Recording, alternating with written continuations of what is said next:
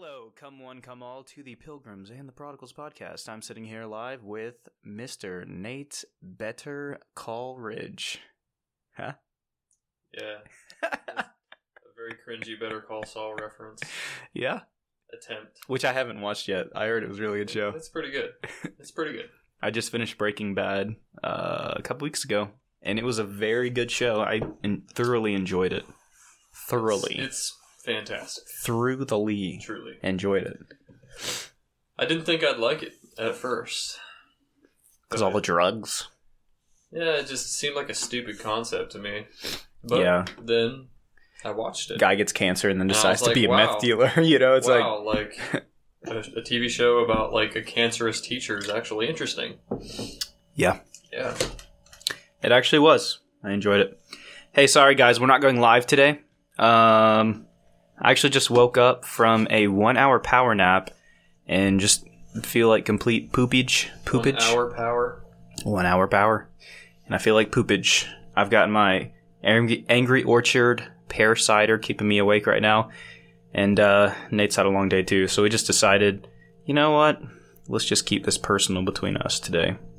And then share our personal conversations with other people. Yeah. And you can't see me, but I'm wearing sunglasses right now inside the studio because I look cool, you know? So, anyways, we've got an interesting day. Hey, I want to thank everyone for getting onto the live stream the other day, everyone who was. We really appreciated it. If you haven't checked it out yet, I would encourage you to go to the page, watch maybe just a little bit. Actually, I mean, honestly, you don't even need to if you've already listened to the episode, but I'm going to post in advance next time we do stream it, which will probably be like the next podcast we do. And, yeah, feel free to hop on with that. I do want to ask in advance too, though.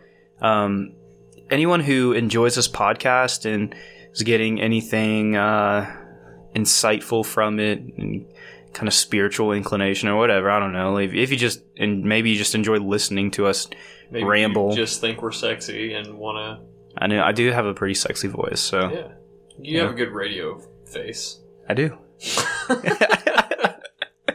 I don't know whether it's a compliment or it depends how you look at it.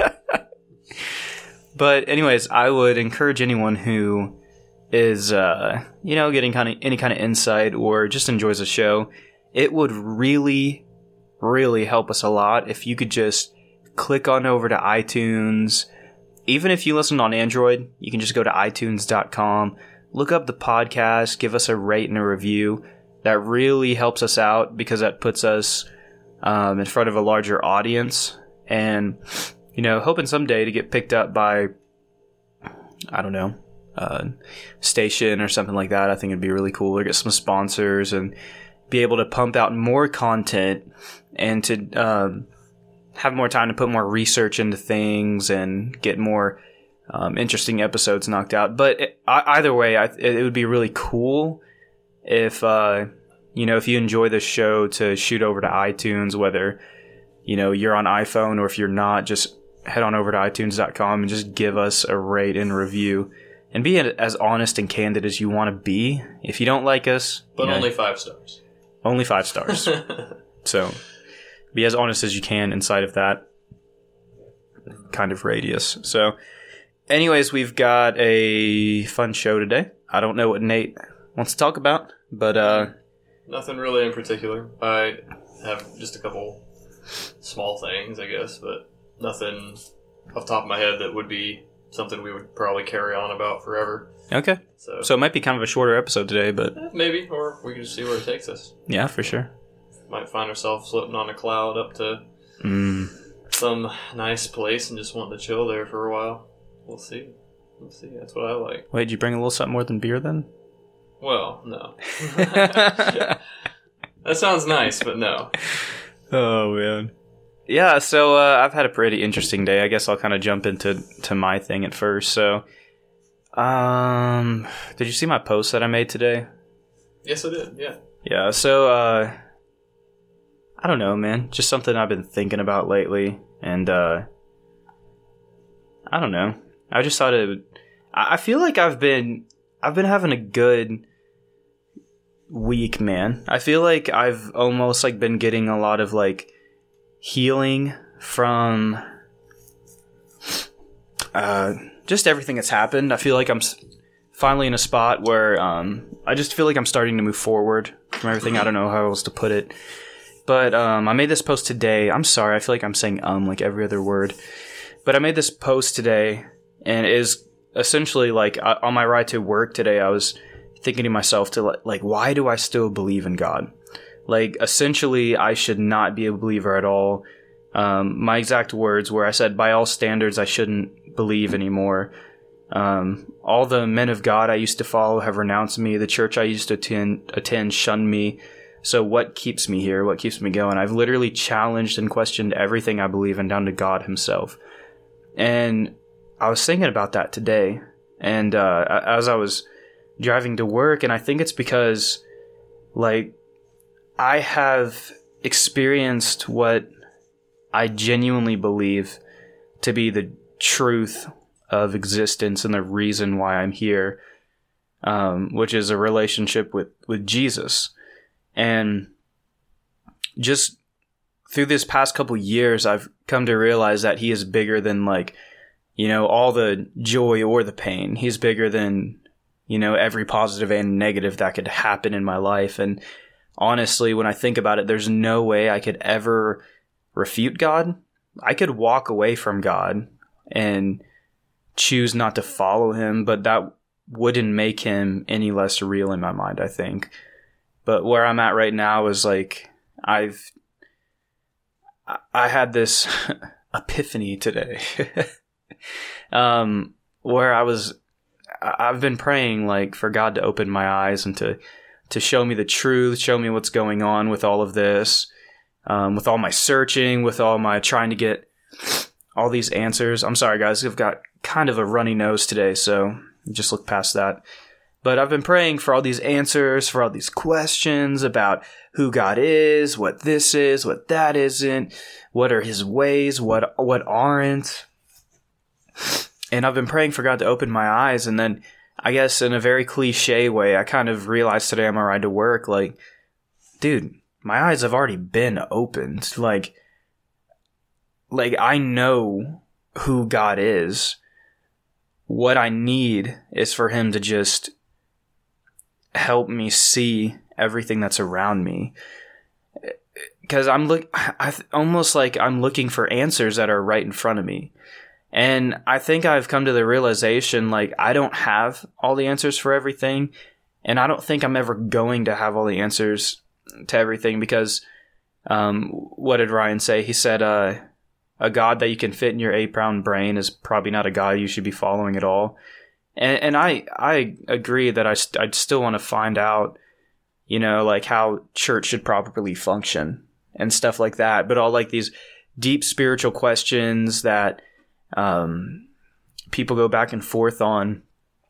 I mean, these are things that philosophers and theologians have been trying to figure out for centuries. And they're still no closer to a solid answer than they were back in Pilates days. You know what I'm saying? So I guess where I'm at right now is I'm okay with not knowing. Now, if God still wants to dump some knowledge on me... You've been saying that for months. Yeah, but you're okay with not knowing everything, you know? I feel like I'm at a spot where I'm really accepting of that, though. Gotcha. Because I've been saying it, but then I've still been like, I gotta know, otherwise I think I can believe in God anymore. Gotcha. But where I'm at right now is there's no way I can not believe in God. I don't know. Yeah, I mean, in regards to your last statement, I definitely agree. I mean, throughout this whole journey that I've been on, you know, one thing that I just have not been able to, even with a very open mind and even looking for reasons, you know, throwing myself on the opposite side of things, you know, and looking at other viewpoints, you know, trying to find ways to debunk the existence of a God, not because that's what I want, but just to see if it has any merit and to see if it holds up, you know. And that's just one thing that I can't bring myself to do, both because I love the experiences I've had and the relationship that I've had with God that I feel, and I don't want to give that up. But also just I don't see a logical basis for it. You know, I don't see. I do see reasons why I may not believe in God the same way that I have, but to not believe in God at all is just a place that I really don't feel like if I haven't come to that conclusion by now, I don't feel like I'm going to. Because similar to Keith, you know, I've been in a place where I've been, you know, even laying down my certainty and whether or not God exists on the block as well, you know. Yeah. So. Yeah, man. Well, that's good, Keith. I mean, just to hear that you're not plateauing, you know, and that you're moving forward or backward, you know what I mean? Just the fact that you're moving and you're taking things seriously and continuing to not just be okay with the status quo of where your life is. I think that's good for anybody, you know. Yeah, for sure. And I don't know. I think I'm in a pretty good spot. So, I mean, that's pretty much the only thing that's been going on in my life. Really nothing interesting here. Haven't really been thinking about anything deep or spiritual recently. You just texted me and wanted a podcast today, so I'm like, oh, yeah, sure. Actually, you texted me today. Oh, did I? You did, actually, yeah. Oh, well. But I was happy to reply with the, yes, sir. Thank you, sir. I'm old Greg. I don't get it. Do you love me? It's for sure it's a Monty Python reference. Okay. No shame in that. I'll show you later. It's pretty funny. It's kind of creepy. It's pretty funny. Yeah. Imagine Gollum wearing a tutu and hitting on a middle-aged man. That is funny. With like an underground home that he lives in. It's like a cave that's got a bar in it. Okay. That's all self-serve. I feel like I need to watch this. It's pretty awesome. And they end up dancing. He's got like disco balls and stuff. I mean, I've seen the Holy Grail. I haven't seen any of the other ones, though. Holy Grail's definitely the best one. But there's select moments of his other ones that are great, too. Yeah. I mean, if you haven't seen Holy Grail, like, you're obviously not an American or a person. I got better. Anyway. Yeah. So that's pretty much it for me. I haven't really had anything going on. Just that kind of thought this morning of mine, and I had a lot of good responses to that on my own personal page. I didn't post any of that to the Pilgrims and Prodigals or anything, but... Yeah, I actually just saw that post right before we started this. Keith was wrapping up a game on Smite, and I was just scrolling Facebook, and I saw his post and read it. Yeah, buddy. So... I kind of knew what he was probably going to say based on that. That's great. Similarly, I mean, I've been thinking a lot, as usual, about this stuff. And are you at a... Go for it. Can I bring something up? Yeah. Okay, so... Anyways, have you seen anything about Stephen Hawking dying? I mean, I saw that he died, yeah. Yeah. I don't know, man. Like, I talked to Ben about this a little bit, but either it was Ben or Ryan, I can't remember. But the way people are, specifically Christians, are reacting to his death, don't you find it kind of like morbid or like demoralizing to Christianity? I've really not seen anyone's responses. I've just seen like, dude, it's ludicrous. Like the way all I've seen is just like, you know, it's like people like posts just have his face and it's like the end of a great mind, things like that. No, it's nothing. I mean, crazy. Nothing like disrespectful that I've seen. I mean, that's what you're gonna find from like I guess like a mainstream news source or like a liberal news source. Not that it's bad.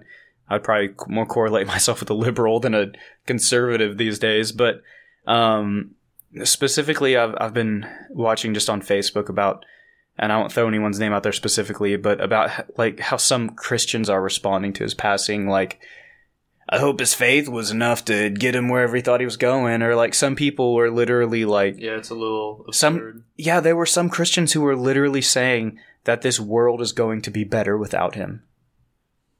Like, Wow. people were almost like celebrating the fact that this guy died. I don't care who he was. I don't care whether you thought he was a genius or the worst thing that's ever happened to mankind. Like, he was a human being. Yeah. And he is dead. Yeah. And I'll be completely honest with you. I know crap about him. All I know is he was super smart, and many people considered him to be one of the biggest geniuses, if not the biggest genius that is currently living today, or was until like a week ago or whatever. But yeah. I honestly have no idea what his contributions have been. I couldn't tell you a single one. Yeah, me neither. Yeah. So I really have nothing to say. I mean, I'm assuming that he was not a Christian. I'm assuming that he was not. No, he was an avid atheist. Okay. Yeah, I that's had no clue. Yeah, that's why there are so many Christians that are almost rejoicing over his death, it seems like. And it's kind of... I'll say this. It's sad. To say that anyone dying that had a huge following or whatever, a huge like fan base, to say that them dying is going to leave the earth in a better condition or whatever, I think even if you're going to believe that he is like a horrible person, the fact that he was so influential and then dies almost, at least for a certain period of time, makes him more influential. Because it has kind of that like martyrdom effect where somebody gets assassinated or killed or whatever, and the people that believe in them get riled up all the more. You know what I mean? So I feel like anytime anyone dies that's of influence, it becomes this huge deal and brings even more emphasis to them. At least for a little while. And they have a legacy. And so it's just, all he's doing is passing the baton of what he knew and believed to those who will agree with him. So I wouldn't say that the world, even if he was a terrible person, which I don't assume that he was, him dying is literally just him passing the baton to somebody else that's just going to be like him. Maybe not with the same IQ, but they're going to believe and say the same things he does. Yeah, I'm actually looking up right now how some mainstream Christian guys like Franklin Graham, Ken Ham, I think Ray Comfort was thrown into this boat. People are reacting to Stephen Hawking's death. Okay, so... Dude. The last two people... Some renowned evangelists are using Hawking's passing as an opportunity to share with others why they disagreed with his stance on faith in God. Okay, so let's look at this. All right, Franklin Graham. I wish I could have asked Mr. Hawking who he thought designed the human brain. Okay, even though he was alive for 76 years, you couldn't ask him that? Okay, I mean, no speculation there. But the designers at HP, Apple, Dell, and blah, blah, blah have developed amazing computers, but none come even close to the amazing capability of the human mind. Who do you think designed the human brain? The master designer, God himself. Franklin wrote, I wish Stephen Hawking could have seen the simple truth that God is the creator of the universe. He loved to study and everything in it. Yeah. The evangelist then quoted Nehemiah 9:6, which says, You alone are the Lord. You have made the heaven of heavens, which all their host, the earth, and all that is on the seas, and all that is in them. You give them life, and blah, blah, blah. So, I mean, that one wasn't too bad. He was kind of just like, well, I wish I would have asked him who he thought created the human mind. I mean, probably not the best time to like throw that out there, maybe, but... Yeah, the timing was definitely terrible. Yeah, but he didn't... At the very least. Franklin Graham didn't say anything too bad, so... That's the son of Billy Graham, right? Yes. Yeah. Yeah, he's an avid Trump supporter, too. Which is interesting, because if I'm not mistaken, Billy Graham just passed away not long ago as well. Yeah. Yeah. Yeah, a few weeks ago. That was really sad, too. Yeah, I found out. We've lost a lot of great men this year. No joke, oh, my man. goodness. I found out about that driving back to work from a job. One day I drove by a one of those electronic billboards, Uh-huh. and it had a quick commemoration as I was driving by to Billy Graham, and it said the date, and it was actually the day he died that they put it up, and all it was just his face and then the date of his birth and the date of his death. Okay. So that's all I needed to know. I was like, dang, he died today. That's crazy. Yeah. Okay, so then Ken Ham said, Oh gosh, here we go. a reminder, death comes to all. Doesn't matter how famous or not in this world, all will die and face the God who created us and stepped into history in the person of Jesus Christ to die and be raised to offer a free gift of salvation to all who receive it. Okay, so he just essentially used his death to preach the gospel, which again isn't too offensive, kind of misplaced like the last one, but it's like, hey, Stephen Hawking died. You know what? Let's mention the death and resurrection of Christ real quick. That makes sense.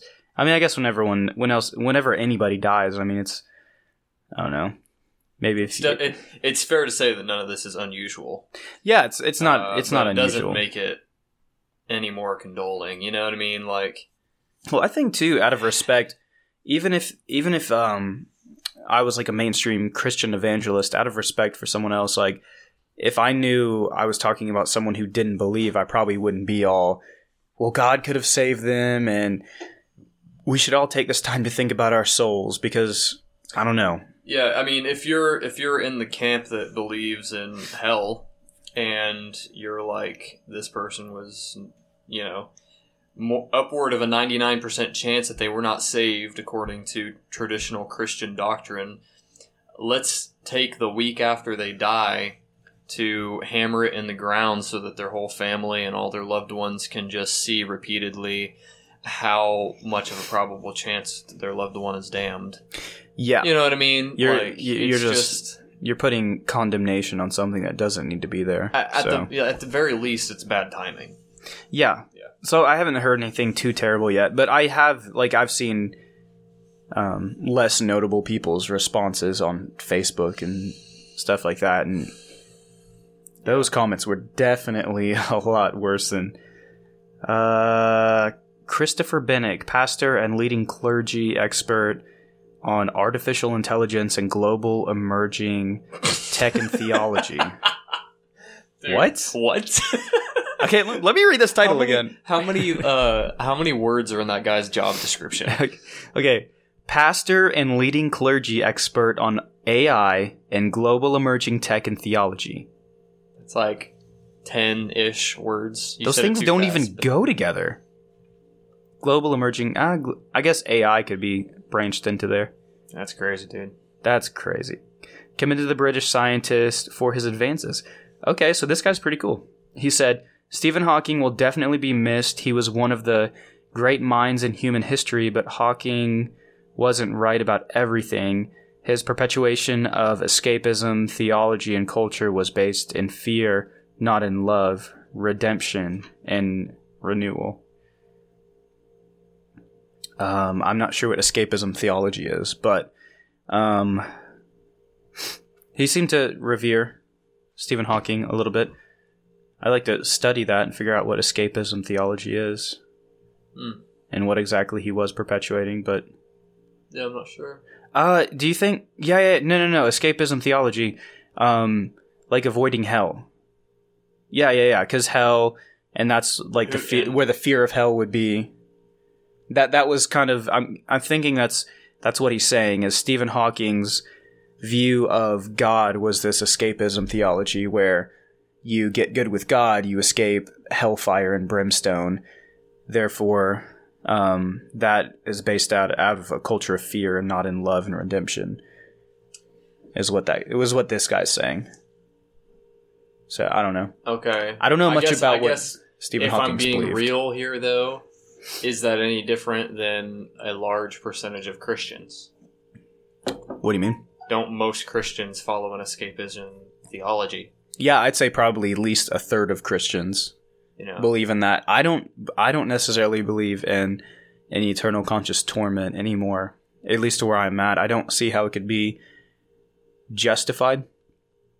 I'm definitely not in that escapism theology camp. Yeah, I don't know. I'm in a place where I'm just very open-minded about it all. Yeah. I know what I want to believe, but I don't want to ever base a belief system or my life off of what feels good or looks good, Exactly. I want to base it off of hope, but reality and logic as well, and experiences that point me toward truth, not just things that feel good.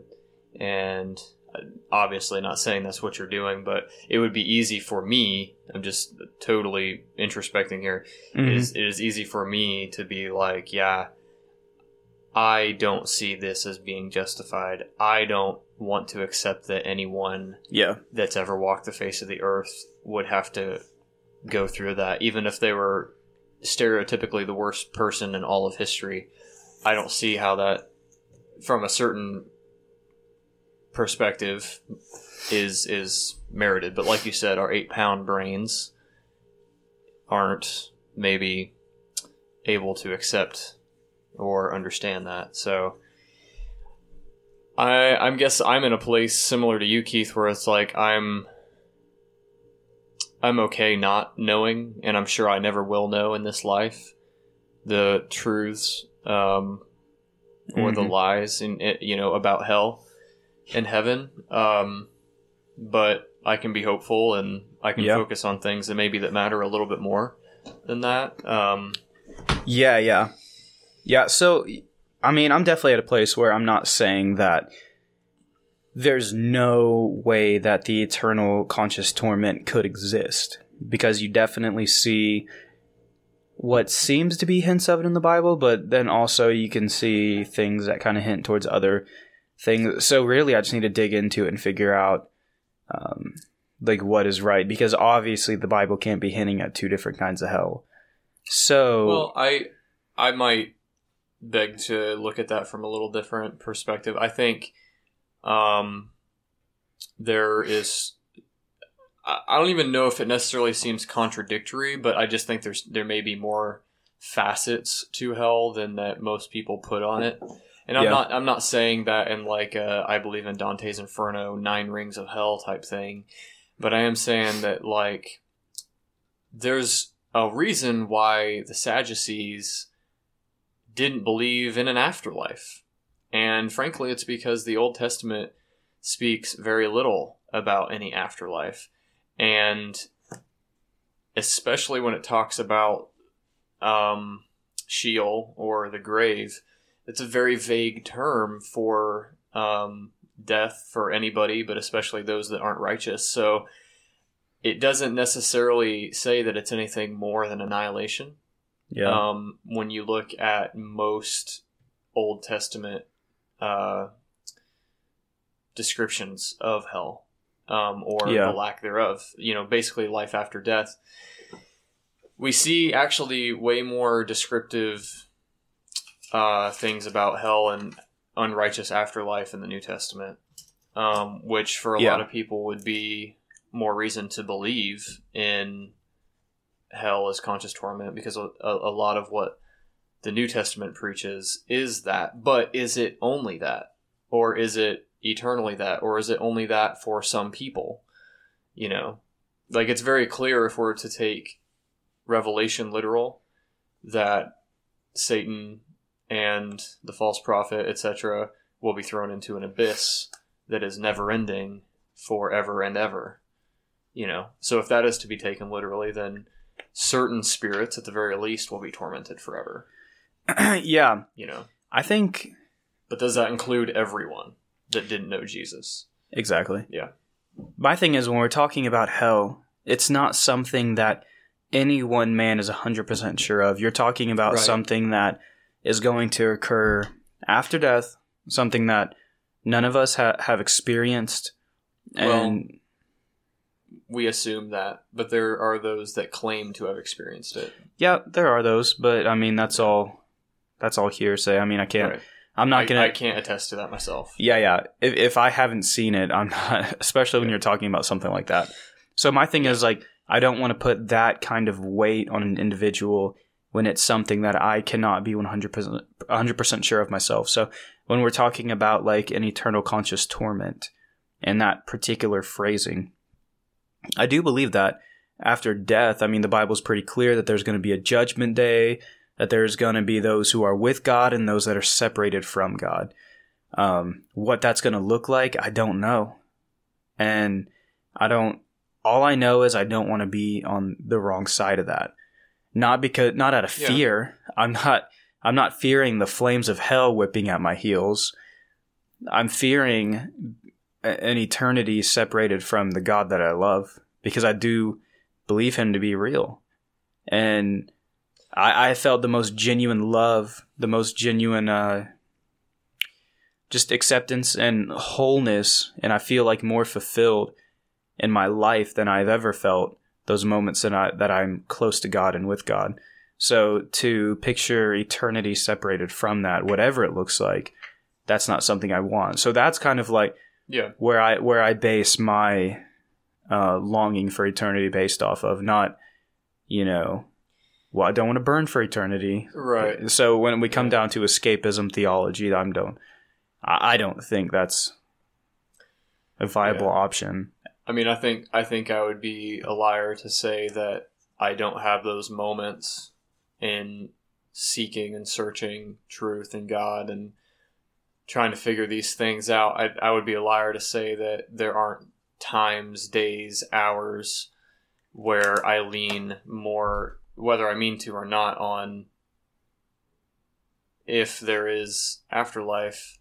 I don't want to find myself in hell.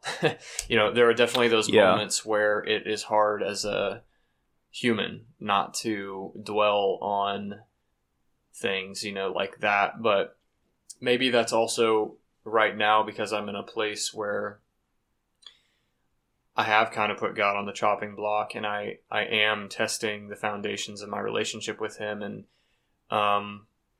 so I guess my intimacy with God right now isn't what it could be or can be, assuming that he's real and he is who I've worshipped in the past. So, because I know there have been times in my life where I've been way more focused on spending eternity with God rather than escaping hell. I wouldn't really say that I'm in a place right now where I'm like completely on board with either of those things in the traditional sense of the Christian definition. Like, where I'm at is whatever truth is, I want to know it and I want to follow it. I want to obey it as long as it is moral and good and pure and holy. And by hope and by faith, I believe that God is that. So I want to know that and experience that. And I'm just not really focusing on the fact that there may be a hell right now. There's days when I can't help but focus on it. But when I'm being honest with myself, I just don't know jack crap about whether or not it is there and real. And I'm trying to find the definition now for escapism theology, but all I can find are these huge articles that I don't feel like reading through. Sure. Oh, no, I'm being kind of long-winded with this. I'm just saying, like, I'm in a place right now where I don't think that my knowing what the afterlife consists of right now is my first goal. I feel like, I know that those are dangerous words, I feel like, but I mean, it makes sense to me based on everything I've experienced and learned and thought about that, your actions and your heart in this life, if there is an afterlife, it's going to carry over, if there is a judgment. So, and that's not just a Christian theology, that's, Hindu and stuff like that, if we're talking about reincarnation and karma and so on and so forth. So I guess I'm just trying to figure out life on earth and what spirituality really should look like here and now. And blending every part of my life together to create a healthy and pure person, so that as I'm pursuing this truth, I can find it. Yeah. I guess I'm glad to hear that you're finding some roots in your faith. I got no roots 'cause my home. I'm glad to hear that. Yeah. But Well, thank you, good sir. I guess I'm in a place where my roots are still digging down deep and searching for water. Mm-hmm. You know, and I feel like where I don't find water, I'm lifting my little tree legs and I'm sticking it a few feet away and seeing if there's water down there. You know. Yeah. And I'm not, 100%. You know how I am. Yeah. I'm never 100%. Yeah, I don't think at this point we're ever going to be totally certain about anything. I mean, I say it all the time on this podcast, man. What I believe today isn't even necessarily what I'm going to believe tomorrow. But so I'm looking up a little bit about escapism, and it's weird because you see a lot of I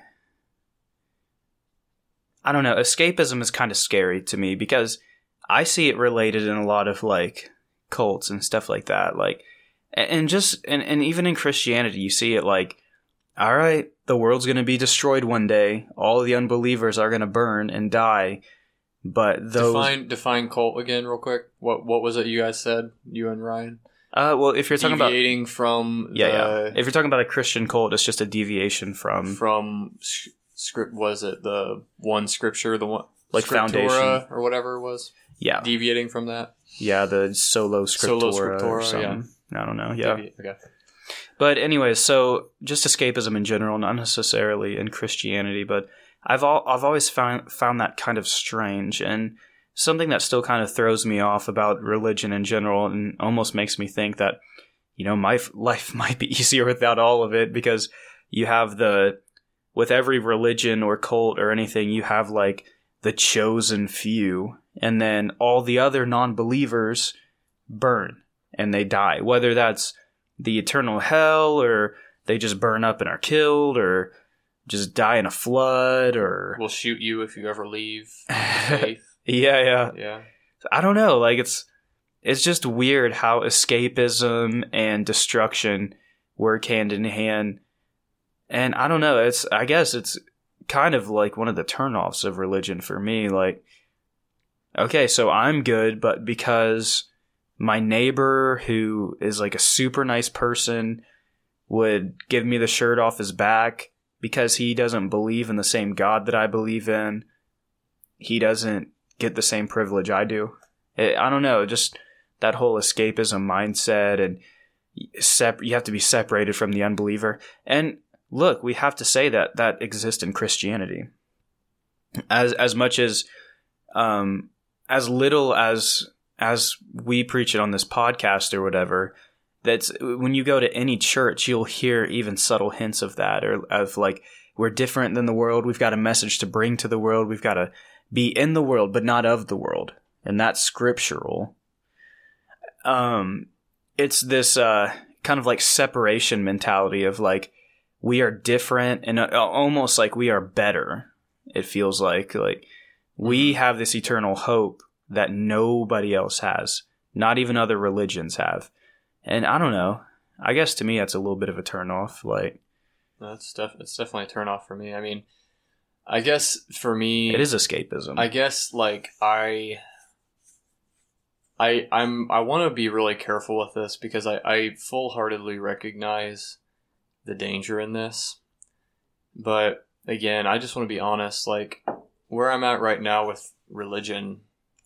And again, I've been really looking at religion like more from like a broad sense than just Christianity lately.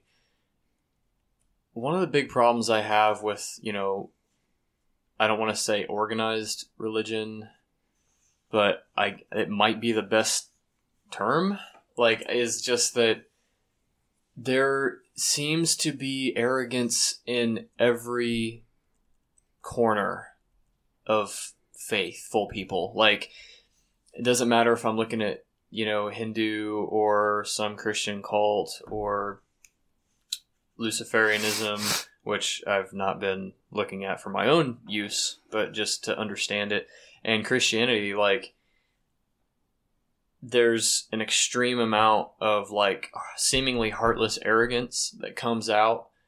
Even if it's very subtle, you can just see it. You can just sense it in what they're saying. And man, I'm so sickened by that. And I really, like, I've always been against that. Like, even when I was, like, so hardcore in the Christian camp, one of the things that kept me from going deeper in leadership at Living Water, for instance, was the fact that it was just this, even if we were right, which I don't think we were looking back on a lot of things. But at the time I thought we were right, yet I didn't agree with how we communicated it sometimes. So it's like, I would feel kind of like I could take on more leadership and do more things for God and to help my buddies out at church. But it's just like, I didn't always feel right doing it. Like, I'm going to mention this because Keith can relate. It's like, there were times when I thought about auditioning for the worship team. And I tried so hard to get you on the worship team. Yeah, I know you did. And you were one Come on, bro. Like, you got a calling. You've got a gift. I know. And that was one of the big reasons why I did periodically consider it, was because it's like, I want to help you fulfill your calling. Yeah, bro. Because whether I feel like I'm called to it or not, it's like, if I have the ability to help you, I'd like to do that. We're friends anyway, Yeah. But the way that it was being run and operated, I didn't feel like. And you were able to see that, even if they said that I fit the mold, which I didn't get that impression. But even if they had said that, I just didn't feel in myself that it was the right fit. Yeah. Because of the vibe, because of not of the music, but necessarily, but just of the individual people. I mean, and again, it wasn't everybody. I feel like I could see through many of them, but it's just like, man, there's just something missing to it. And I'm not saying I would have done it better, but maybe that's exactly why I didn't join, was I didn't want to be part of the problem. Yeah, exactly. Yeah. I don't know, man. But I'm looking at just more definitions on this. I know I keep going back to this escapism thing, but because I've honestly never looked into that. But I'm in here on like Wikipedia, different theological websites, actually looking into this. It's actually some really interesting stuff, man. This guy on here, he's a psychologist, and he's talking about it. There's this guy named Theodore Fontaine. I guess he was some kind of psychologist or something. But they correlate this escapism as kind of like a fantasy, like a necessary fantasy element of the human life almost. I mean, honestly, when you look at it, like literally what it sounds like, an escape from reality. Oh, I see. Okay. All right, so I'll say this. There's this guy named Froude. What was his name? Okay, I'm gonna do more research on this. His last name was Froude. He was some kind of psychologist. It says Froude considered a quota of escapism fantasy a necessary element in the life of humans. They cannot subsist of the scanty satisfaction they can extort from reality. We simply cannot do without auxiliary constructions. Theodore Fontaine once said, his followers saw rest and wish fulfillment in small measures as useful tools in adjusting to a traumatic upset, while later psychologists have highlighted the role of vicarious distractions in shifting unwanted moods, especially anger and sadness. So it's almost like when people are dealing like with a tough time in their life, or like an extreme sadness or anger or something, they use this kind of escapism fantasy as like a way to avoid reality, a way to avoid the existential crisis that is going on in their I can see it. particular life. So I can see how that would almost translate in a spiritual way too. Like, Well, that's exactly what I'm saying. Yeah. Yeah, it is the escape. It's the ultimate escape. I mean, yeah. Hey, the whole rest of existence, the crappy one that you can't deal with, it's all going to burn. But lucky you're going to be safe. Yeah. That's what, I mean, religion, honestly, and I don't want to sound too negative about it, but when you look at it from an outside scope, terribly convenient. It's escapism to the extreme. Yeah. No, and that's something I've really been thinking about too. It's just like a big hurdle. Trying to do without the constructs of the auxiliary constructs. Yeah, like a big hurdle for me looking back on my life and trying to put my finger on what's real and what's not, what is true and what's fabricated, both my own doing and the teachings of others. I'm just kind of trying, if my life is a big messed up knot, like rat's nest of just like rope and cable and stuff, I'm just trying to like untie this knot. And I know that it's going to be kinked up once I get it undone, but if I can just get the knot undone, I can maybe see what happened, Yeah. Maybe there was a knot that was intended to be there and I can retie it if I need to, but I just feel like I totally screwed up my knot somewhere along the line. And it's like a big part of my life that would go in with, this escapism theology making sense is like my mother died. Up until that point, I had a little bit of interest in Christianity, but it was pretty, pretty external and like based upon what I was being taught in school and church and in the home. Yeah. But I started to really consider things and take interest in spiritual things when my mother died. And I've had the same thoughts of what this theory teaches, is like looking back on kind of the beginning of my spiritual walk being around the time she died. How much of that was me trying to cope with the pain? How much of that was me trying to find an escape and put meaning to something that otherwise seemed pointless and cruel? Was I finding strength in Jesus just to overcome the weakness of my own, personal mourning, and how much of that, of those crazy, weird experiences that I was experiencing during that time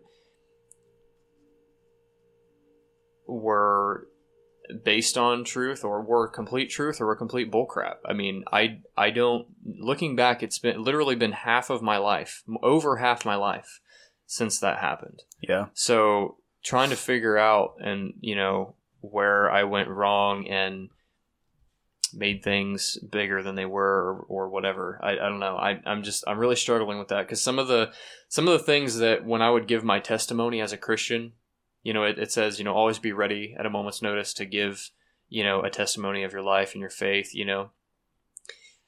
I took that seriously. And something I always talked about was the supernatural experiences I had after my mom died.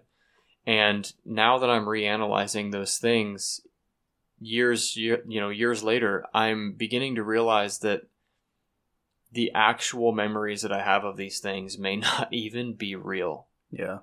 Like literally, they may not even be real. They may be a figment of my imagination. They could be dreams that I've had. They could be based on a little bit of something that for the sake of my witness, I blew way out of proportion to give God a bigger name. Well, the thing is with escapism too, not saying this is what happened, but what it's talking about here is as an example of escapism was during the Great Depression, when the stock markets crashed in 1929 through whatever. It's talking about how people used movies, television, distractions as kind of like an escapism from the reality they were in. Yeah. And we can kind of create the same thing in Christianity. We create an ulterior design, an ulterior... I had a hair in my mouth. I don't know where that came from. How'd that get there, Keith? He's saying that some people create an ulterior reality almost as a way to, or line of events to escape what's actually happened or what's actually going on in their life. Yeah. So my thinking is, could religion in general, and, this is something that's still on the table for me. It's not something I'm completely over. I'm at the place where, I believe in God. I don't want to have all the answers for everything, but I definitely need God to make sense to me at the same time. I'm still at the point where he's still, I'm getting roots, but God is still on the chopping block, even though I have, say what happened today gives me more of a perseverance to believe in him. I'm still questioning everything. So through this example, it makes me think I don't know. Do you think life would be better if we were to just say, life's full of tough shit and we got to deal with it and get over it? Because if we're looking at the escapism type theory where, whenever something hard happens or whenever we don't want to deal with life, we just create an ulterior reality or some other line of events that could have caused this to happen, or talking about the Great Depression where people would go to the movies and listen to radio as a way to escape from what was actually going on around them. Do you think lives could have been better? And theirs, yours, mine, whoever it is, do you think life could have been better if we could just face the reality that we live in and deal with it subsequently? It's a multifaceted answer, I think, because you have vast differences in how people are applying this concept in their life based upon what they're dealing with and their setting. Well, there are, because I think there's good aspects that, even if this is true and people are fabricating things, there are good aspects that people bring out of the hope that's in their heart to maybe fabricate things that inspire hope and inspire healing and stuff. And so I would say that from a certain perspective, that is good and that is helpful. But in the opposite side, people look at the school shootings recently, maybe these kids have been dealing with bullying and stuff like this so much that their escape from reality is to create what they feel like is, a motive based on some kind of a higher understanding that they have, almost becomes their religion to the point where they believe in it so much that they go on a killing spree. Mm-hmm. So I think that people can fabricate depth to life for good or for bad. And, video games, a lot of people just escape to video games so quickly and just pound down. That's a big philosophical view of escapism. Modern day video games. What do teenagers do these days? Yeah. They go to school, come home, play video games all day long. Exactly. They never hang out with people. They don't have real friends. Yeah. Most of the friends they have are people they talk to online that may live half a world away and they've never seen in their life. This is something that's, I had never put escapism theology, to define that, but I've understood this for a long time. I have friends. No, I'm just kidding, Keith. I'm joking. Dude, I play a shitload of video games. You do, but look, I'm hanging out with you right now. Yeah. I'm not necessarily, and I'm hanging out with you guys listening. But it may be. If there is, there's no judgment. I'm just saying. I've used video games as an escape before myself too, and I to some degree I still do. I still play games. I think we'd be lying if it's not some kind of an escape. It at least is a fun distraction. Stress reliever. It's a stress reliever. Yeah, which. A lot of things, an escape. A lot of things are stress relievers. Cigarettes are stress relievers. It doesn't mean they're healthy. I'm not anti-video games, but I still play video games. I'm just saying that there are certain people in particular that I know that do it so much, and it's really their only recreation. There's nothing else that they ever do outside of responsibilities that they have to get done to unwind or live their life. Yeah.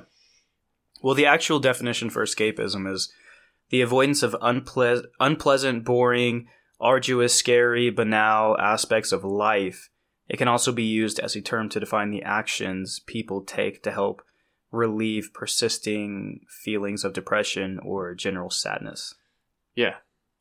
hey, I got that hair out of my mouth. Which I think, you know, a lot of, like, look at, you know, I'm sure there's people like this listening, so don't take offense to this. I'm just trying to make a point, but like your stereotypical nerd or geek in school, he or she may be a very smart person, but because they are kind of outcast from friend groups in school a lot of the time, you know, they maybe get picked on, bullied or whatever. Like sometimes their only escape is video games. Mm-hmm. So I think there's a very legitimate reason why nerdy kids tend to be kids that play a ton of video games, you know? Yeah. What else are they going to do? People aren't asking them to go to the dance. You know what I mean? People aren't asking them to go to shows or whatever, the movies. So, I mean, that's a way we could, if we were to face that reality, we could, I feel like I'm using the word subsequently a lot today.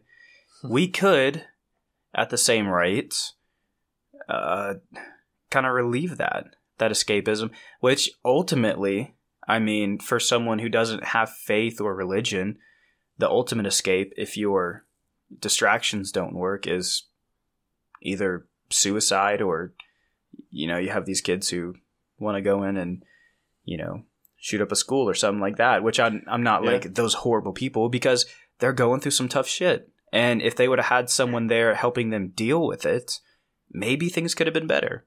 Maybe if we didn't live in a culture that was so hindered toward escapism, whether it's religious or, you know, electronical or, you know, cyber or whatever it is. I mean, whatever kind of entertainment that gets you by. Yeah. You know, that gets you by the boredom and it's all distraction. It's all distraction from how boring we feel life can be. And I'm not saying life can't be boring. Obviously it can be, but there's a lot that we can do. I mean, I have my own escapes. You know, I go fishing, I go hunting, I go camping, trapping, you know, that kind of thing. It's good in moderation. Everyone needs it. Yeah, I mean, everybody needs an escape from the 9 to 5 and all the boring crap. But there are certain hobbies that are more productive than others. There are certain hobbies that are more aligned with, I feel, the way we're intended to live as humans, as a creature, as a being. Like, I have nothing against video games, but I feel like it's a much more natural and intended part of life to be gardening.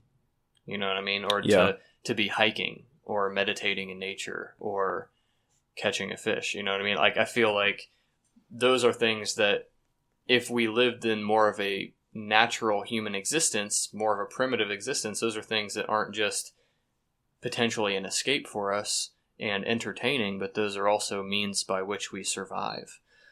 So, I mean, those are the things I gravitate toward, and I'm not trying to toot my horn, but I'm just saying, like, I find a great deal of satisfaction to the point where, in those things, where I play most video games, and I'm like, this is just a waste of time and garbage to me. Like, there are the select few video games that I get into, because when I weigh it against my other hobbies, I'm like, dude, I get way more high on life when I catch a 41-pound beaver. You know what I mean? That's cool. Yeah, like, cool I get way more high on life when I do that than when I freaking, like, get a kill streak. When I beat that raid boss, dude, oh, man. You can't get any higher than that. I hear you. And maybe that's true, man. Maybe I'm just totally missing out, man. But I'm just saying, like... So do you think escapism has, like, a viable, like, religious escapism has, like, a viable reality if it's using the right construct? Like, if you're not just... Because I think escapism and religion can be bad, too. If, like, I'm never going to face my problems, I'm not going to do anything to help this world. My only goal is to escape this evil, sinful place and get to a better place where there's people who I actually like. That's a bad way to look at it. But do you think like escapism has a right way to be looked at in like Christian theology? Oh, specifically in Christian theology? Do you think there's like a right way to look at escapism through that? Like, I mean, dude, I gotta be honest. I'm so in thinking in trying to put my feet in the shoes of like a Christian. Yeah. Like I'm so immediate. Like I can't even think that way. Like I'm so where I'm at right now. It's like I try to put myself in those shoes, and I can't think logically. Yeah. That's just the problem I have. Like, is there a logical explanation for that from a Christian viewpoint? From a viewpoint in general, maybe, but I'm just like, without stretching the boundaries of what Christianity is, in a lot of ways, I don't know. Yeah. I'm not saying that like Christianity is a black and white thing completely. I mean, even as a Christian, like I don't see that video games are inherently wrong. You know what I mean? Yeah. So some people do. Right. Like in that regard, I would agree. But then Did you ever get to talk? Huh? Did you ever get to talk about video games from who at the old church? Kind of not like yes and no. Did you get the Candy Crush talk? Yes, I got the Candy Crush talk. Oh my gosh, dude. So there was a certain someone at our old church that was supposedly addicted to Candy Crush so much to where they made it an idol and they forever sacrificed it to the Lord, never to pick it up again. Therefore, all video games are evil. Therefore, any video game that you get attached to is an idol and you need to not do it. So next time I eat grapefruit and I'm like, man, this is really good. I might want to do this again. I need to be like, oh, that's an idol. You need to throw it away. Burn it. Yeah. Burn it. Burn it. Good Braveheart reference. I like it. But dude, I'm just like, but that's the kind of stuff I'm talking about though. Like I know that not everyone's that way, but it's just so hard. Like there's obviously a lot that I cling to. Or maybe it's not obvious, but there is a lot that I cling to spiritually that still is right there in the Christian club. Yeah. Even down to what Jesus taught himself, but I'm just like, I like what Ryan said, in the last podcast that you had him on. What was that? Where he said, there are certain things that I completely believe in, he's like the life, death, and resurrection of Jesus Christ. Uh-huh. That kind of thing. But he's like, there's other aspects that I'm just not really even going to speak toward. He was basically like oral traditions translated, I'm not, they may be true, they may not be, and I'll be honest, that encouraged me a little bit. Yeah. Because one of my big stumbling blocks so far with Christianity has been, and we've talked about this many times, but it's just been the assumption by all Christians that aspects of the Old Testament in particular, but even the New Testament, are to be taken, literally and stuff, or credibly. But the more that I look at Leviticus, for instance, and old Jewish law, the more that I'm convinced that the God that I know, and I'm not claiming to know him well, but the God that I've experienced, I just don't see him in Leviticus. Yeah. I just don't see how Jesus being the manifest, and Ryan said this exactly. This is part of what encouraged me. Ryan believes in the Jesus of the gospel,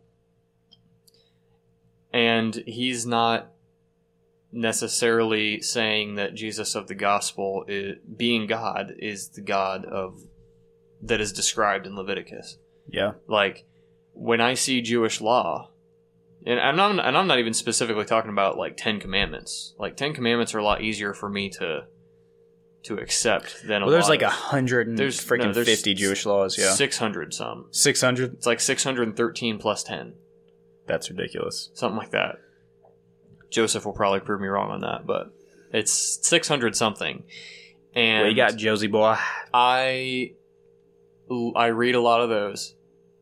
That the reasons they give, maybe I'm the arrogant one, but also maybe I'm just trying to think logically and morally so that I can understand what is right and wrong.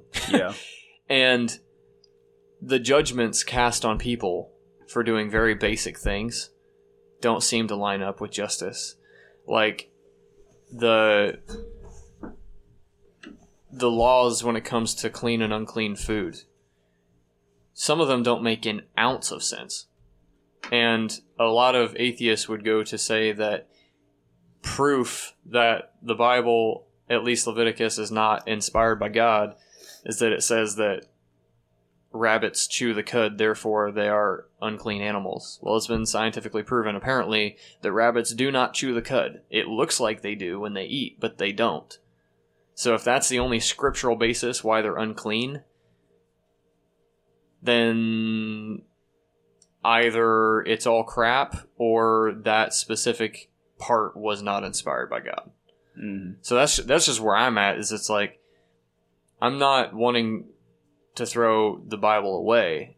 I just really want to read it correctly. And I'm frustrated if God is allowing certain aspects of his inspired word to be corrupted by aspects that aren't inspired. Yeah. And I don't want to turn that frustration toward God in anger or confusion. In that sense, I want to turn it toward him as like, I question you so that I can know you. You know, I feel like, why is there this stumbling block for me when I'm trying to know you? If you are there trying to have a relationship with me, if this is an experiential relationship with Jesus, why is this difficult? Yeah. You know, why am I reaching out with logic to better understand something that's supposed to be completely sensible and true, and everything tells me it's not? You know, that's where my struggle is right now. Just being completely out in the open. Like, yeah, my balls are just like drying in the wind right now. Yeah. I mean, that's some tough stuff to work through. Yeah, it is. Know? Yeah. And, you know, I'm right there. I mean, I've definitely got a lot of stuff that I'm working through too. I think based off like how this last week has gone for me, I think I've got, I don't know, more of an encouragement this last week to follow God. It's been really cool. I'd say the same.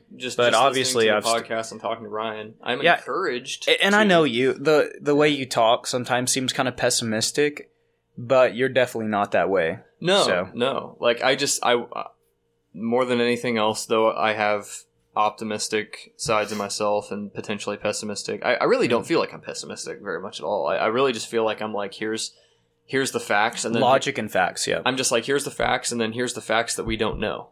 Mm-hmm. And if that leads me to kind of a bummer conclusion, then there's a bummer conclusion. It's not me being a pessimist. It's just me thinking that this is the most real, aspect of whatever we're talking about. But then there's other things, I said earlier, like, I'm hopeful that my life and the things that I've assumed about God aren't fake. You know what I mean? Like, I'm very hopeful. Like, I still have a strong bias toward Christianity, toward Jesus. You know, not just for the sake of my family and friends and stuff, but for my own future. And for looking back on my past and not being like, why the fuck did I waste my life? Yeah. You know, like that's kind of where I'm at. That's where I'm at. Like, I don't. Let's figure it out. Yeah. And let's figure it out and let's move accurate. on. And that's what I said earlier is like, I'm glad, for better or worse. I don't think it's for worse. I'm glad that you are maybe starting to get some roots dug down a little deeper than you have recently. Yeah. Because that's steps in a direction. Yeah. You know what I mean? And I hate to see anyone just sitting where they're at. Exactly. And that's a big problem I have, and I love certain people that I've talked to recently, but a certain conversation I had that the more I think about it, the more I get a little bit frustrated for the sake of them, is that I just don't want to accept that somebody is in a place of so much certainty that they're just going to sit there the rest of their life and accept something because of XYZ reasons, and they're never giving themselves the opportunity again past a certain point in life to question something. Yeah. And I'm just like, if the Apostle Paul was unwilling to question his beliefs, again, maybe this is arrogance, but I don't want to even read his letters. Yeah. And that's part of the struggle I have with reading the Bible anymore, is I feel like it's so certain. Everyone that's writing in the Bible, except for like the psalmists, are so certain all the time. Yeah. That it's just like I have a hard time respecting where you're at. Dude, I honestly, where I'm at, it's not where I'm at. It's where I feel like everything would be easy to be at. And I guess it's kind of scary because I guess it almost sounds like universalism, but it's like, wait, can we just stop fighting over? I mean, it's literally for thousands and thousands of years, we've just fought over who's right and wrong on a spiritual essence, on an intellectual essence, on a philosophical essence. Like, can we all just shut up and stop fighting each other and stop, like, everyone stop claiming to be the holder of truth? Because clearly there are different ways to look at this, but can we just cool it? And at least I wish there was just a way for everyone to not hurt each other. Yeah. And still believe what they believe. Exactly. Yeah. Speaking of people not hurting each other, or speaking offensively, do you want to hear Ray Comfort's reaction to Stephen Hawking? Yes, please. I want to get riled up before we end this. Okay. If and I got something to say about him in a moment. I'm just gonna. I don't want to talk bad about a brother, but I'll be realistic. I won't be pessimistic, but I'll be realistic. Yep. Go for it. I'm just gonna read this word for word, just so you guys know I'm not exaggerating anything. Christian apologist and founder of Living Waters Ministry, Ray Comfort, said he was attacked by some of Hawking's followers after sharing a link to the news of his death. In his words, I posted a link to a secular news article on my Facebook page. It was big news and, of course, very sad. On the top of the news item, I put in another link to one of our free films that have been seen by millions. It just said evolution versus God. Nothing else was stated, Comfort explained. So, upon sharing the passing of Stephen Hawking, used it to promote his video that is seen by millions called Evolution versus God. Right. Which obviously Stephen Hawking didn't believe in. Right. But nothing else was stated, he said. Which I would recommend that anybody listening that hasn't seen Evolution versus God give it a watch. It's not very long. It is good to... It's very one-sided and very set up. It's very one-sided. It's a little set up, but... Some of it makes sense. But I think there's a lot of legitimate points there. Yeah. Yeah. Okay. Furthermore, to my surprise, he added, my page was flooded with angry atheists who were abusing me with comments that would make a cat's tail curl. Who says that? Well, he's like Australian. That's probably like something Aussies say. To my surprise, my page is flooded with angry atheists who were abusing me with comments that would make a cat's tail curl. Yeah. That sound good? Yeah, pretty good, actually. Okay, first of all, never mind.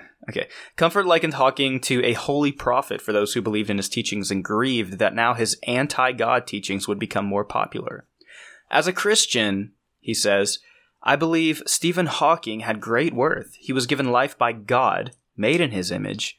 His books will now take off even more, and his crazy ideas about living on Mars will be seen as a divine and guiding light. His crazy ideas about things that might scientifically be plausible. Yes. And a guiding light in a forever darkened world, Comfort concluded. Despite being diagnosed in 1962 with amyotrophic lateral sclerosis, also known as Lou Gehrig's disease. Let's just call it that. Hawking's outlived his 2-year life expectancy by 55 years. However, not even the modern miracle of defying the odds would convince Hawkins that there was something greater at work. Instead, he credited his family, friends, and colleagues for his life during an interview with BBC last summer. In a 2014 interview with El Mundo, Hawkins revealed why he does not believe in God. In the past, before we understood science, it was logical to believe that God created the universe. But now science offers a more convincing explanation. What I mean when I say that we would know the mind of God was that we would understand everything that God would be able to understand if it existed. But there is no God. I am an atheist. Religion believes in miracles, but they are not compatible with science, he said. After news of his end broke on Wednesday, his family confirmed that he died peacefully at his home in Cambridge, England, which is good. Now, I want to talk about Ray Comfort, because obviously it's super sad, and maybe we can talk a little bit more, and if we need to, we can break this podcast up into 2 different parts. Yeah. Or just post it as one big one. But if we want to get more downloads and more hits on iTunes, we'll break it up into 20 parts. Post them all. Okay. Anyways, we'll get into why he doesn't believe in God in a minute, which I think has some validity to it. And it's kind of plausible, I think. But yeah. with Ray Comfort, man, come on, dude. Like, bro, like, you posted a link of this guy's death, tagged it with your freaking Christian apologetics. Yeah, I would call it apologetics because he's pretty political about his stuff. But anyways, with his Christian apologetic stuff, to listen to him long enough to notice. With his he tagged it with his Christian apologetic stuff, and then to his surprise, his page was flooded with angry atheists. Which literally, if you go to his Facebook page, it says, "If you're atheist, don't post here." Are you serious? Yeah, go to his Facebook page. He says, if you're atheist and you post something angry, you will be blocked from this page. Or like if you post something that I don't agree with or that isn't a Christian doctrine, you will be removed from this page. So, I mean, I've never, even when I was a Christian, caught up in the whole evangelical scene, was never a fan of Ray Comfort. His teaching is just too militant, and he's so opposed to atheists. And even when you watch his videos and such, like, he never addresses it in love. It's very transcribed. It's very thorough, and it's very against atheism. I don't know. He doesn't seem like he's very nice towards atheist or atheism, and then he goes on the defensive. It literally says right here, atheist, cuss, parentheses, including quote-unquote BS, mock even slightly, fail to give God or Jesus caps,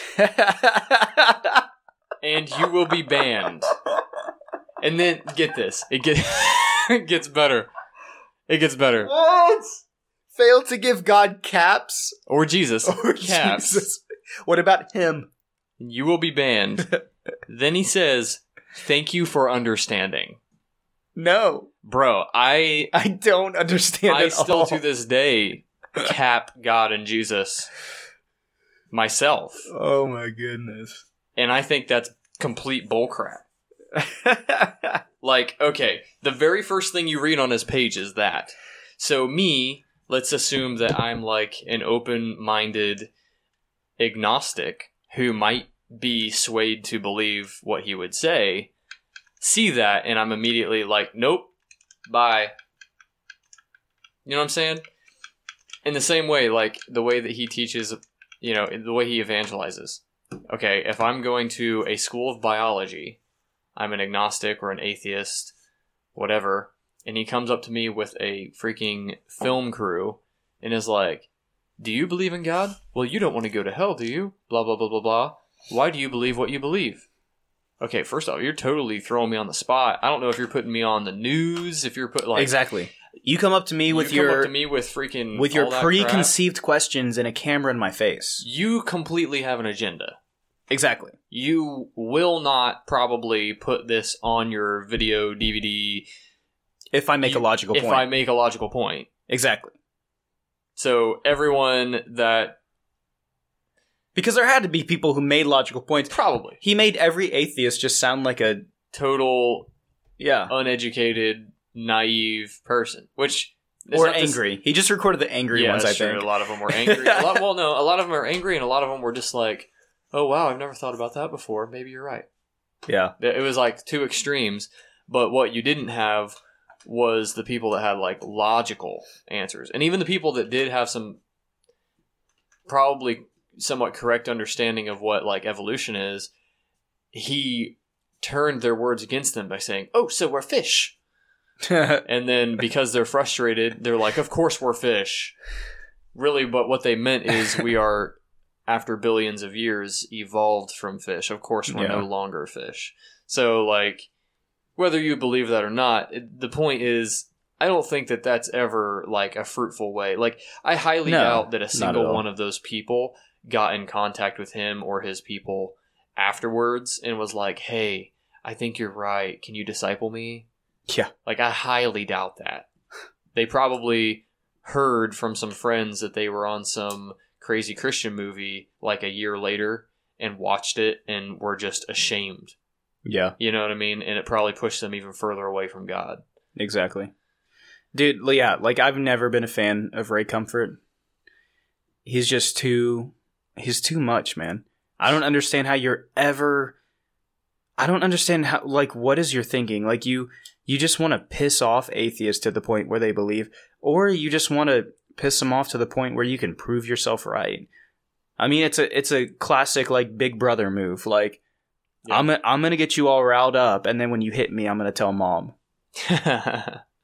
That's what it is. Yeah. I don't know, I'm going to prove that I'm the bigger person because, look, you're the one getting a temper. I'm not doing anything. I'm talking to you. They use so many scriptures, and concepts in scriptures to defend what they're doing. Like, oh, well, I'm just like John the Baptist. Repent or perish. Do your thing. I'm not here to say anything else. I'm just here to preach the truth in love, supposedly. And your blood's off my hands at that point. I don't care if you make heaven or hell or not. I just want to make sure I'm good. And make a good movie while I'm at it. And, make some money while I'm at it. Yeah. So I don't have to work a real job. I like how he put my video that's had millions of views. Yeah, seriously. And it's like crazy. But I watched a video on his YouTube channel, which I couldn't even finish. I mean, I got maybe 10 minutes in, and it was probably 45 minutes long. I had to stop. And it piqued my interest, though. Like, it was on my watch later playlist for a while. And it was something to the effect of, like, defending the Canaanite slaughter or something like that. Oh my goodness. So I was like, I gotta watch this, right? That's something that you would watch. Like, I gotta watch this. And because that's also a huge stumbling block for me. Yeah. To be honest. Understanding the truth of what that is and getting to the character of God through it. If that is all true, I gotta find a way to reason my view of God with that God. But anyway, I don't know. I can't reason with that kind of God. Well, that's exactly where I'm at. Is I'm hesitant to even call myself a Christian at this point, because if I cannot lean on the scriptures that Jesus leaned on, am I really following him? Yeah. So that's kind of my thing. But not to digress, like, I watched this thing on the Canaanite slaughter or whatever, and they were basically just saying they were all evil, so they all died. Oh my God. And there's a lot more to it, probably. I don't really remember, but that's the gist of what I got. That's just stupid. Is like, and they were so heartless in the way they communicated it. Like, escapism. There were like 3 people. That's like militant escapism right there. Yeah. There were like 3 people that were describing this, and the one dude in particular, Ray Comfort, wasn't even the worst. There was this other dude that was like, "Are you freaking kidding me, bro? Like, who even are you?" But I mean, we're nobody probably in comparison to that guy, but still, I didn't know who this guy was. I mean, notoriety doesn't matter if you've got a fucked up mindset. Then right, but like, it's all relative. But I'm just saying, like, I didn't know who this guy was. Didn't really matter. His viewpoint was bad, and the way he expressed it was even worse. Yeah. And I just, like, there's so much legitimate, well-meaning, pure-hearted concern on behalf of atheists that is met by a cold shoulder and a blank stare by Christians, even ones that are well known for being scholars and scientists and evangelists and people professing and claiming miracles and all this stuff. And it's like, I am willing to believe, but if God is who you are representing him as, I'm not saying he's not real, but I'm saying it's going to be very hard for me to be willing to come underneath him. And again, I know that from a certain humanistic standpoint, that is very arrogant. But I'm, for the first time in life, really beginning to understand why some people believe in God but are not Christians. Why some people believe the Bible but are not Christians. If anything, that's probably where I would put myself right now. I'm at a place right now where I definitely cannot say that I don't believe in God.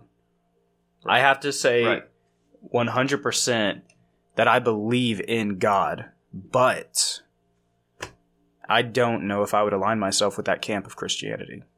I definitely don't align myself with that camp of Christianity. Even if I call myself a Christian, which at this point I do loosely, and I'm not even sure that I should do that. Maybe I'm just not. Maybe I'm just agnostic at this point. But I just... Yeah. But then again, I don't like to say that I'm an agnostic because that seems to hint at the fact that I'm not spiritual. But I am. Yeah. I do pray to God. I do worship God. I think favorably toward him and the things that I've experienced of him in my life. I meditate. I do things that spiritual people do. So I'm not agnostic in the sense that I'm aspiritual. I'm just honest with the fact that I don't know. That I'm honest with the fact that I believe in God. There's a lot of shit that I don't know. But what I do know is that Christians suck. Yeah, that's where I don't want to single Christians out because a lot of other people suck too. Just like Ben said, there's just as many jerks in the atheist camp as there are the Christian camp, and it's totally true. But again, what kind of intrigues me about Eastern religion,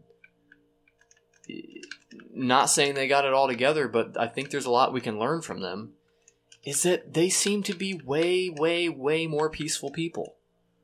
Yeah. They seem to have a way healthier understanding of social religion than Western religion does. I'm multitasking right now. I know you are. He's playing PUBG over here. And I'm just and being a theologian. Yeah. I'm a theologian with the motherfucking AKM, dude. What? What, son? I watched a video from a guy. His channel's called... Better Call Saul? Koi's Corner. Vishuddhadas, and he's a Caucasian, probably late 20s male, super kind of, hipster type guy, but not in the sense of like not hipster, he's more hippie, very, very, cool guy, whatever, very nice, personality, but anyway, he's a very spiritual person in the sense of Eastern religion. He's a form of Hindu, I don't remember. And I subscribe to him and I watch most of his videos. Pretty interesting. Definitely don't believe in everything he believes in, but it's good for learning's sake. But he put out a video recently that I watched that was basically him saying why I left Christianity, which before this I didn't realize he was formerly a Christian. Okay. I've actually watched quite a few videos like that recently of me too. People who actually converted or just deconverted to atheism. Yeah, for instance. Well, what's interesting about this guy is he basically gave his testimony of how he grew up in America. He still lives in America, but he grew up in America, normal Christian Caucasian household. I don't know what state he grew up in, but I'm assuming it was pretty similar in experience to us. Or at least me. Yeah. Maybe you were a little different than myself, but I came from a very staunch Christian family, so going to church and Christian school all the time. And that was him, too. And he said until he was about 12 or 13, he just blindly accepted that faith. But when he started to think critically and ask questions from his pastor, he was just shut down. Basically you don't have enough faith. You need to stop giving in to the devil and you need to believe. And that turned him away, and he started looking into other, religions. Yeah. And that pushes more people away than you think. That kind of mindset. Yeah, absolutely. And I mean, it wasn't just that he was butthurt that he found himself, 10, 15 years later a Hindu, it was because that hurt and confusion and pain and lack of answers led him to seeking answers elsewhere. And so even if you remove the pain that he went through, there was still logical reasons for him to find truth elsewhere.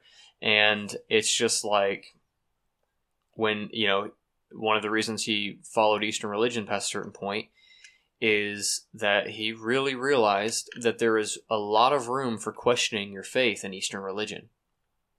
In fact, he quoted a very well-renowned monk or whatever within Buddhist or Hindu faith that basically said, without doubting, your faith cannot be made complete. Yeah. You cannot reach enlightenment unless you've hit times of your life where you've doubted that it's all real. Yeah. Which is exactly where we've been at and what we've been saying, but from a post-Christian aspect rather than a Eastern religion aspect. So. Yeah. Yeah. All right. Probably wrap this up. Yeah, it's probably a good time to wrap this up. I told Ryan I'd be playing with him at 9, and it's 9:30 now. So, yeah. Anyways, it's been a good episode, man. I've really enjoyed this. A little bit all over the place. Yeah, it's been cool talking about Stephen Hawking's, Ray Comfort, a whole bunch of other stuff. Escapism was cool. I was not planning on getting into a theological discussion today. That is pretty cool, actually. I would like to, maybe next time I'm on, do a live thing, and we can plan it out to the hour so that people know, we can advertise it in advance so that people know exactly what time they need to tune in. Yeah, I will just let people know on the Facebook page. And I'd like to do a Q&A. Yeah, that'd be cool. Have no topic. Well, I've been thinking, okay, we can talk more about this off the podcast, but I want to set up more of a schedule. Say if we're doing a multiple podcast a week, we could do Tuesdays or Wednesdays Q&A night, and then we'll have topics that we do on certain days. Putting a little bit more structure to the actual podcast, I think would be helpful, and it would be awesome, and I think it would just help kind of grow the fan base a little bit and help people interact more with it. So anyways, and real quick, that's a great idea. I think we need to definitely do that because I'd like to just find more and more ways to get people involved. And there's things that people are going to be asking that we probably never think to talk about. For sure. So there's been tons of those already. And there's probably a lot of things that we've said that people don't understand exactly what we mean and might want to get some clarification because that's good too. But quick reminder, if anybody hasn't gotten tickets to Judah and the Lion. Oh yeah, we're doing that Thursday. Is it next Thursday? No, this Thursday. This Thursday. What? In 3 days. We'll be going to the show. Yeah. What's that date? 29th. I know because I No, the 22nd. 22nd? Yeah. Dang, it's already the 19th.